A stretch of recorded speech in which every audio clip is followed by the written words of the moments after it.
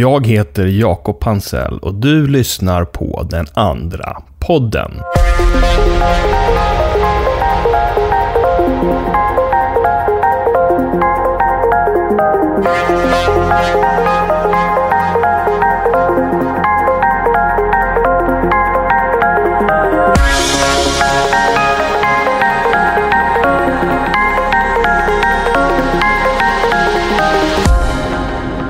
Det är svårt att söva svårt sjuka patienter.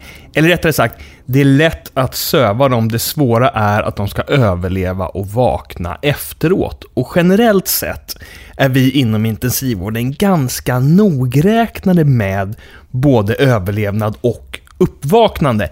Det är liksom hela vårt existensberättigande att människor ska överleva något som människor egentligen inte kan överleva.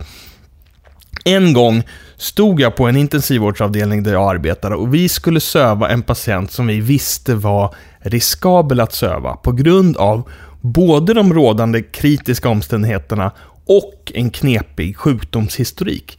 Kortfattat var det här en patient som löpte stor risk att gå in i hjärtstillestånd av själva sövningen. Så vi kopplade upp och förberedde olika slags läkemedel som har olika effekt på hjärtat och blodkärlen i kroppen. Och när vi väl sövde stod jag och tittade med ultraljud på hjärtat hela tiden. Och såg ett hjärta som slag för slag blev svagare och svagare.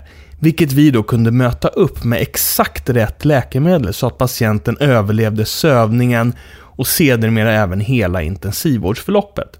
Jag är en obotlig ultraljudsnörd. Först och främst för att det är otroligt fascinerande och roligt att med några enkla handgrepp och knapptryckningar själv kunna få fram bilder på hjärtat eller lungorna eller blodkärlen när vi står och arbetar med en intensivvårdspatient. Men jag tycker naturligtvis inte bara om det för att det är roligt. Jag är en ultraljudsnörd också. Därför att det är en teknik som kan ge oss fantastiskt bra vägledning och ibland direkt livräddande information i vår behandling av svårt sjuka och skadade medmänniskor. Som i det här fallet där fel behandling hade kunnat leda direkt till ett hjärtstillestånd men rätt behandling räddade livet. Och det var ultraljudet som gav oss möjligheten att se vad som var rätt och vad som var fel behandling. En intressant sak med ultraljud är att det egentligen inte alls ger en bild av verkligheten. Det skickar in strålar av ljud och fångar upp ekon som är olika starka och tar olika lång tid på sig. Och sedan konstruerar en dator bilder av de där ekorna och projicerar det på en skärm. Men det är fullt med felkällor. Ljudet kan studsa konstigt och eka fram och tillbaka flera gånger mellan olika strukturer. Vissa syns inte alls och andra saker ser ut som något som det inte alls är. När man tittar på lungor är det rent av så att det man tittar mest på är olika artefakter, alltså bildfenomen som inte alls motsvarar någonting som finns på riktigt men som man har lärt sig vad det betyder när de uppstår. Och sist men inte minst så ger det vanliga ultraljudet tvådimensionella, platta, svartvita ögonblicksbilder av tredimensionella organ av kött och blod. Kan det vara så att ultraljud faktiskt påminner lite om alla våra livsåskådningar?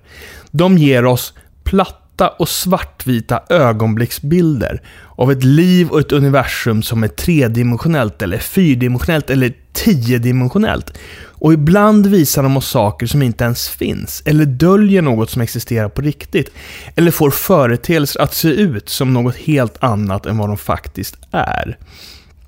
Filosofier och religioner låter oss urskilja ett sammanhang, men aldrig kan vi förstå mysteriet till fullo, för att parafrasera en visdomslärare för 3000 år sedan.